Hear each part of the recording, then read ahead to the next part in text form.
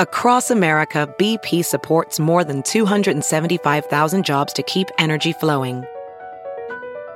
Jobs like building grid-scale solar energy in Ohio and producing gas with fewer operational emissions in Texas. It's and, not or. See what doing both means for energy nationwide at bp.com/investing in America.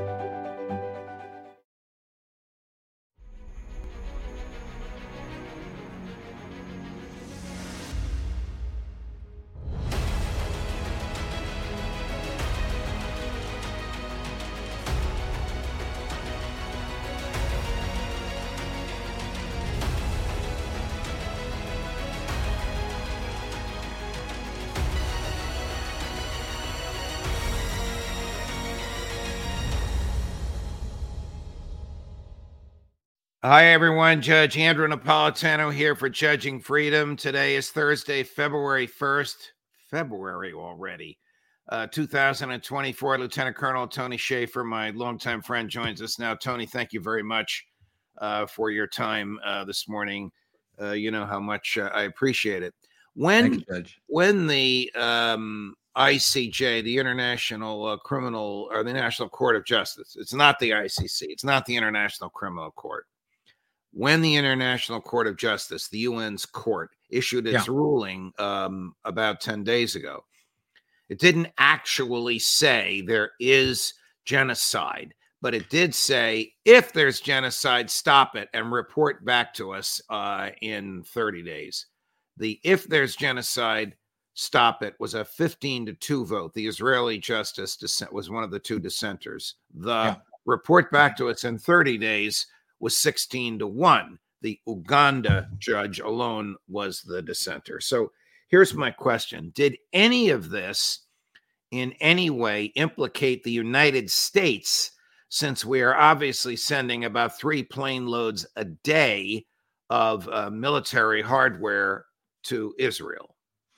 The answer, I don't think you're going to like it, is no, not really. I mean, if we provide a lot of support to a lot of organizations. I'm not saying it. I'm not here to say we should be doing it. I'm saying it as an observable fact that our FMS program, the Foreign Military Support program we have in the Pentagon, is extensive. I first started learning about the existence of that program during an operation I was running in 1988, late 88. And as a very young case officer, I'd come across some stuff when I was doing an assessment of an asset I was supposed to recruit regarding Libya, believe it or not. I started looking at that. And even during those days when Libya was on and off, we were still providing some things to Libya, which we're kind of not getting along with those folks right now. So who we give weapons to does not, I believe, because if we were held accountable for every weapon we give everywhere, everybody at the Pentagon would be locked up. All right, but should we be concerned? Should we have some control over how these weapons are used? No. So part 2 of this is we shouldn't be involved in doing this, period. Okay. To me, we need to take a step back, Judge, from being essentially a willing to sell to anybody and using it as a tool of national security, foreign policy, to the point of where we recognize that our best future is trying to shape our own military and focus on that. Now, I'm skeptical we'll ever get there because there's so much money now tied, and Eisenhower warned us about this, the military-industrial complex. Right. After World War II, we established the concept, and I'm not against the concept of having, Bruce Fine and I have talked about this. Bruce is a friend of ours.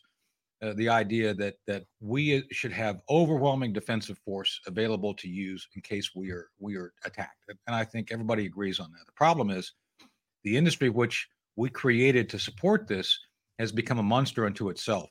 And by the way, there's some truth of this that gets out there once in a while. The whole Ukrainian thing. I think one of the Ukrainian officials, I think Zelensky even said today, "Well, don't you understand the money that you give us actually spent in the United States? You benefit from it."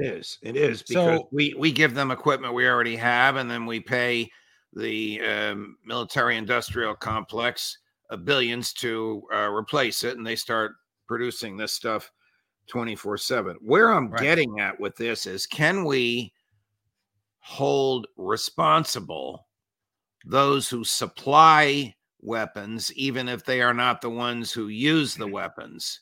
And if so, does that redound against us, since we're supplying weapons to Ukraine and we're supplying weapons to Israel?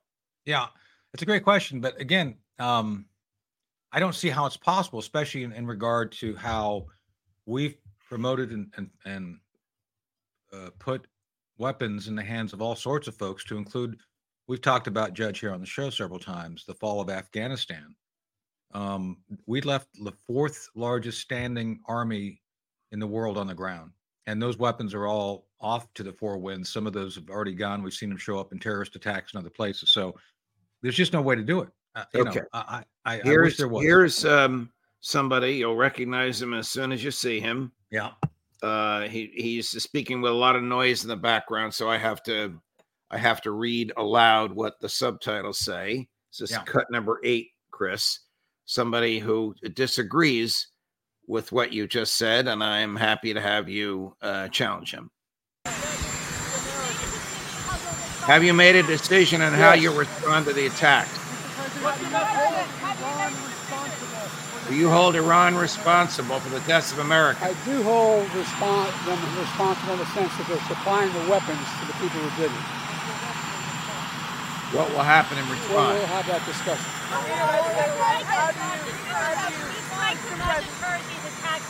You discouraged attacks in the past. What's different this time? All right, so you see it there. I do hold them responsible in the sense that they're supplying the weapons. I guess he wasn't realizing or thinking about what he's supplying to Ukraine and what he's supplying to Israel, and the allegations in both of those wars. It's hypocrisy, Judge. Look, the one thing that I remember sitting in Walter Jones' office and talking about this, Walter Jones, God rest his soul. I loved Walter. He was a great guy.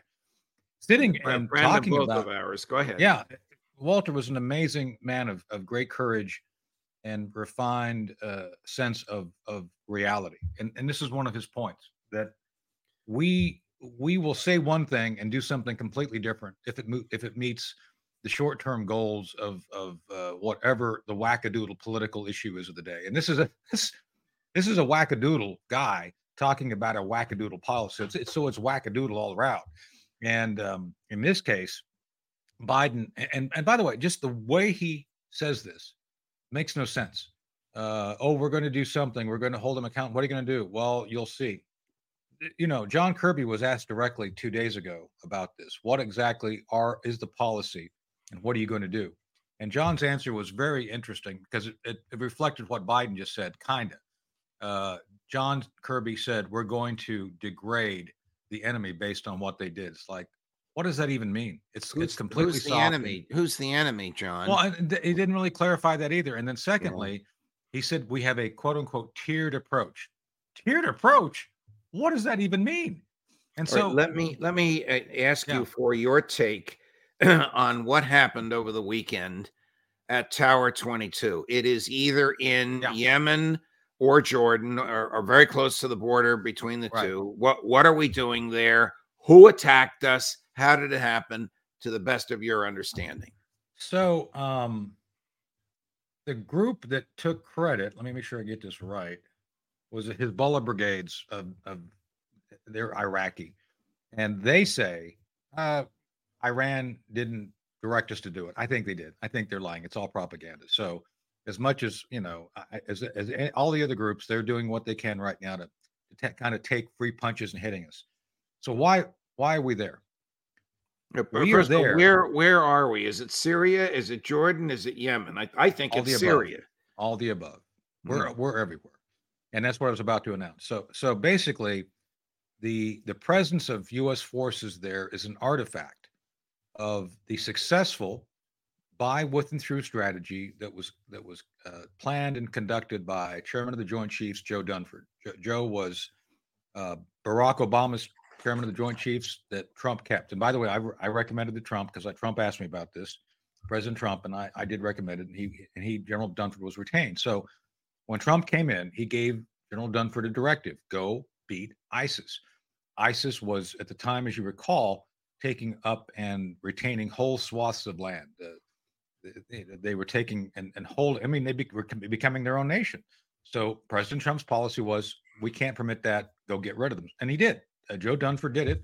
There's a series called Chain of Command. I was one of the producers on it for Nat Geo, and we documented all this, and it was brilliant. The problem is this: once we accomplished our goals, once we handed things back over to the Kurds for the most part, folks in the Pentagon didn't want to leave. And so Trump said, it's time to get out of there. You know, we've done our job. And even the chairman of the Joint Chiefs, Joe Dunford, said, it's time, you know, I don't, he said this to face to face. It's not a good idea to have forces, army forces there, because once they're there, they start looking for things to do. That's a clue. And so Dunford ended his term as chairman. He had two terms. He left. And then a guy named Mark Milley comes in. And then Trump continues to say, hey, you need to get those troops out of there now. They're not needed. And basically, Milley and Esper, the Secretary of Defense, refused to follow Trump's orders. Like, no, we're going to keep them there. Now, you might ask, why would you keep them there? Well, the answer is, Judge, because ultimately the neocons want to go and start again what Obama was doing, which was trying to remove Assad, the leader from Syria. So that's why they're there. They're just kind of marking time, waiting for a point in time where they can essentially start doing the same thing that created ISIS again. It's ISIS to do it again, because that's what they do. And so that's why they're there. What is the basis for your belief, Tony, that the people who claimed credit for this attack, which killed 3 American soldiers and wounded 34, were just issuing propaganda when they said we're Hezbollah and Iran has nothing to do with this? Hey, it's Kaylee Cuoco for Priceline. Ready to go to your happy place for a happy price? Well, why didn't you say so? Just download the Priceline app right now and save up to 60% on hotels. So whether it's Cousin Kevin's Kazoo Concert in Kansas City, go Kevin, or Becky's Bachelorette Bash in Bermuda, you never have to miss a trip ever again. So download the Priceline app today. Your savings are waiting. Go to your happy place for a happy price. Go to your happy price, Priceline. Welding instructor Alex DeClaire knows firsthand how VR training platforms like ForgeFX can help meet the demand for skilled workers. Anywhere you go look, there's going to be a shortage of welders. VR training can help welding students learn the skills they need to begin and advance in their career. The beauty of virtual reality is it simulates that exact muscle memory that they need. Explore more stories like Alex's at meta.com/metaverseimpact. Because it's all lies. I don't trust anyone. No, but why do you say it's lies? Because they do. I mean, it's apparent, Judge, that Houthi, all these other groups are all acting in unison. It's called pattern analysis. I spend a lot of time doing this as a professional. So if you see one thing here on the map, it's like you look at the big board. Remember the big board in Dr. Strangelove? Well, there is something like that. And so if you start seeing a pattern where you have the Houthi, you have other elements within these militias all acting at once, it's not random. To quote the movie Jaws, this is no boat accident. You know, when he's looking at the body, this is deliberate. Yeah. And the idea that you're going to have groups come up and say, "Oh, we did it on our own." Really? Where'd you get the weapons from? Why did you get encouraged to do this? And by the way, one of the things notable about that location, Tower 22, is that someone had to invested a great deal of time on studying the pattern of our drones coming in and out. That basically there's safe lines of passage these things tend to fly down. I don't think it's a good idea because of this very issue. And yeah, someone studied that. Someone took a great deal of time to understand the functionality of that base.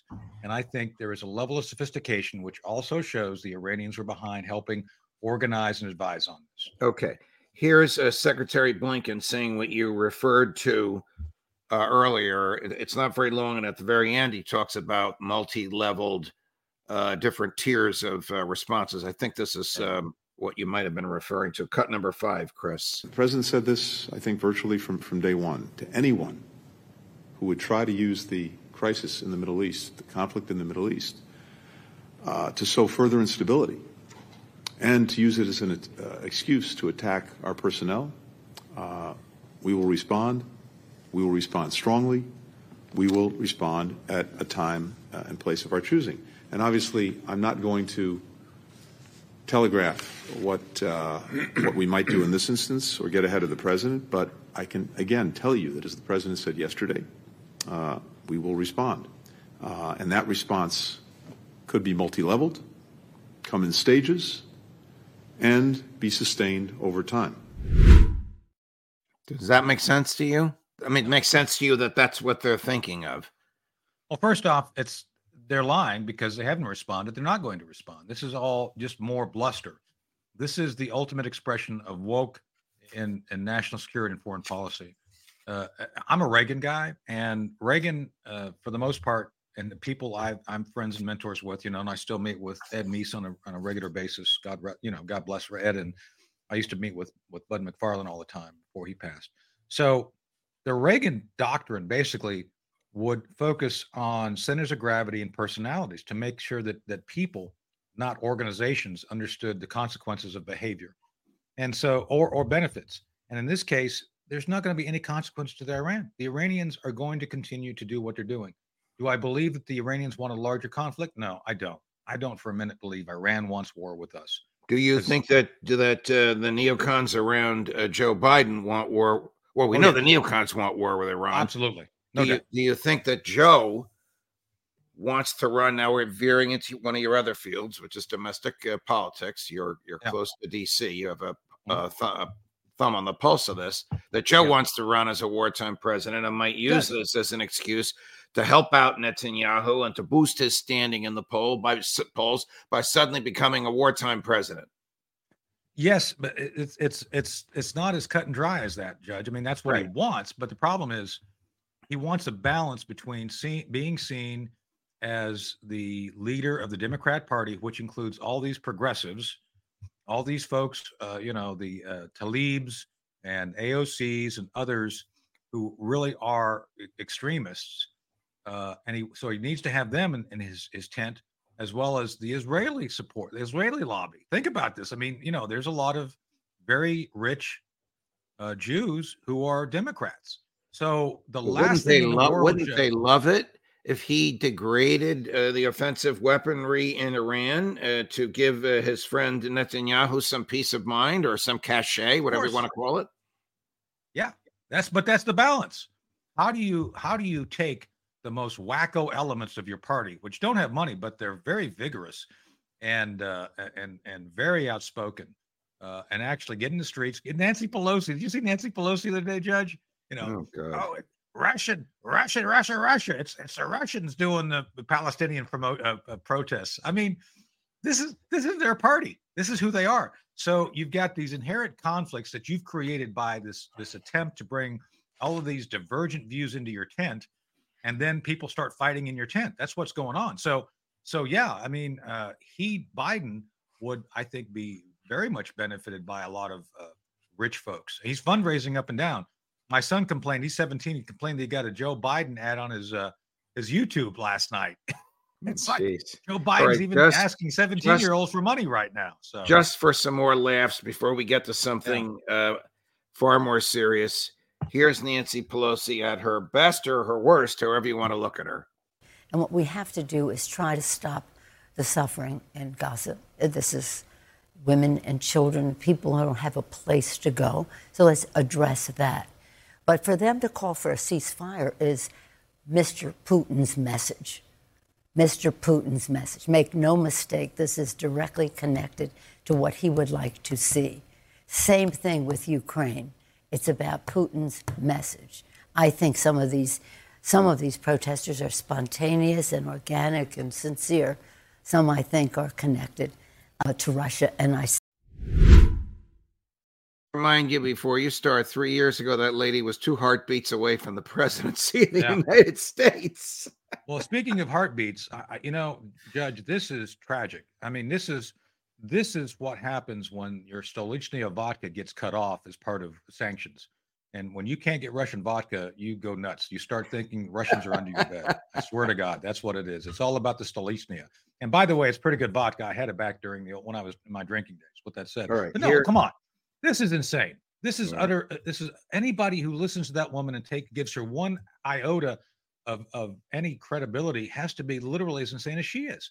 This is not the Russians, for God's sake. And by the way, the one thing that I'll say about the whole negotiation thing, there are legitimate efforts between us, the Egyptians, Qatar, Saudi Arabia, all trying to negotiate this. So it's not Russia. It's not Russia. I mean, this is insane. All right.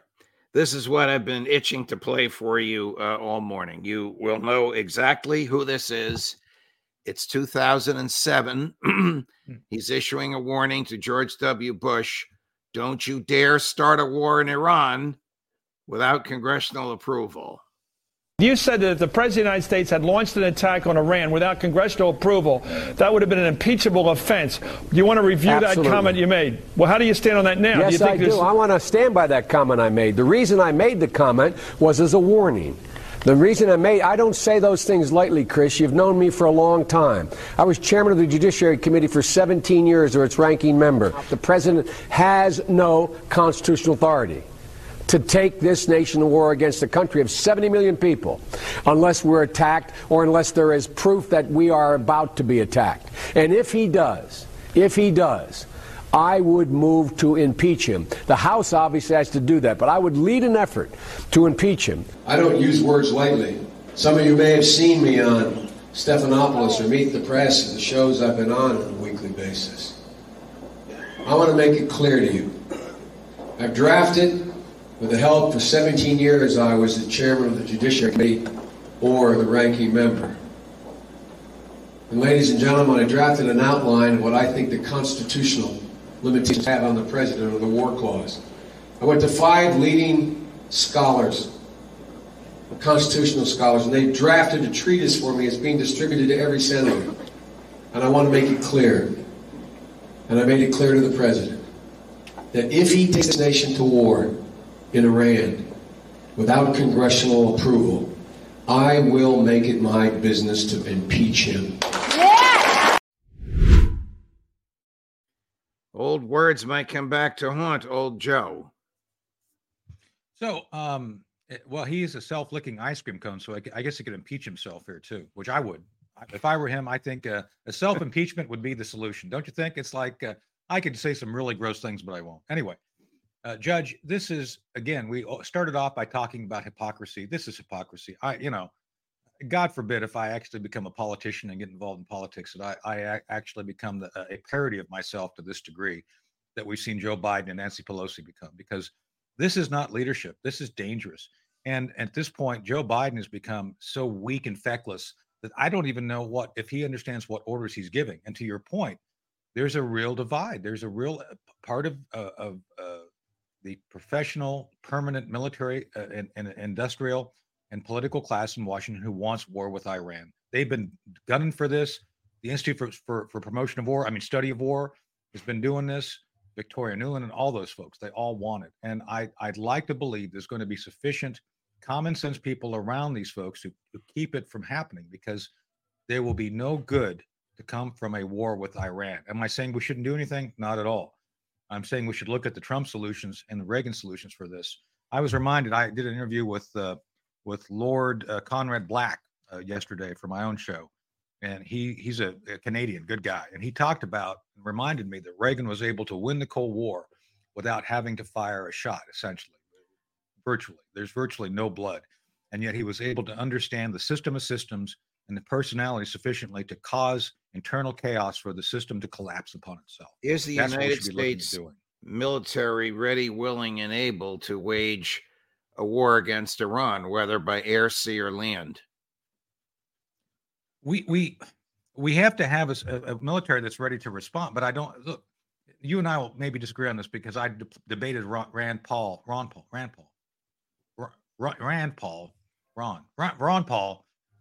There are too many Pauls. When Ron Paul ran for president, I debated him on John Stossel's show regarding, should we be the ones determining or maintaining free sea lines of communication and commerce? The answer is yeah. If we don't do it, someone else will. So I do believe when we see things like the Houthi jeopardizing 12% of the global shipping, which they have, it's now exceeded that because now it's impacting 25%. We've already seen impacts of this with fuel going up 35 cents in the past week. I do believe that if we invest in helping establish lines of communication and commerce, we're obligated to keep those open. When Iran and others decide we're going to start messing with the global commerce, then someone's got to do something to stop it. So yeah, I do believe that we should do something about the Houthi. But do you disagree with all the other military people I put on here who say we are not equipped for a full-fledged war 7,000 miles away in the Middle East, whether by sea, land, or air? We will lose it or find some way to get out of it. We've run this scenario a lot. I've been a military planner, and I can tell you that we've contemplated this a lot. And the answer is it would be as difficult as Afghanistan, if not a bit more difficult because of the other things. So no, I think it would be very difficult. We don't have the ground forces necessary to do something like that anyway. And by the way, I think we're far better suited in trying to find a way to support Taiwan. I know you don't want to hear that, but I do support Taiwan and its democracy, and I think we should be looking there more than Iran at this point. All right. I wasn't going to go there, and we have a few minutes left. Could you imagine U.S. military forces defending Taiwan and attacking Iran at the same time? That would really be an impossible task, wouldn't it? Well, not for the neocons. I mean, remember, well, the neocons don't consider practical things. All they want to see is somebody else's blood, Lindsey Graham, somebody else's blood. Right. So practically no. I mean, I'm a force structure guy. I got drug into force structure years ago against my will. It was like being a prisoner almost. And no, I understand the JWICA, process. I understand what it takes to build something. I've studied how we built forces during World War II and established a capacity and capabilities related to executing missions. I understand it. And the answer is no. As a matter of fact, some of those resources that would be designated to take action in Iran are already, tasked to do things in the Pacific. So literally, you've double tasked assets within our own system. I've seen this up close and personal, Judge. It's like, hey, you guys have designated this to go there. What happens if you need it over there? Oh, we don't have anything. So that's the thing. The neocons never think through the next steps. And that's what I find frightening. And neocons are on both sides here, Judge. I mean, they are not denizens of the Republican Party only. I mean, right. Hillary Clinton, amongst other things, a neocon. So anyway, I'm just saying that there's no practical way to do both. And we could barely do either if we had to. Got it. Tony Shaffer, a pleasure, my dear friend. Thank you. Thank you for your patience in listening to Mrs. Pelosi and Joe Biden when he could compose an English sentence properly. It was the good old days, wasn't it, Judge? Yeah, it was. All the best to you, Tony. Hope you come back at the same time next week. Thank you, my friend. Sir. Yeah. Coming up later today, actually coming up at 9 this morning, Craig Murray, the former British ambassador to Uzbekistan, the one journalist allowed in the courtroom when the arguments were made before the International Court of Justice. And this afternoon, the great Professor Mearsheimer, Judge Napolitano for Judging Freedom.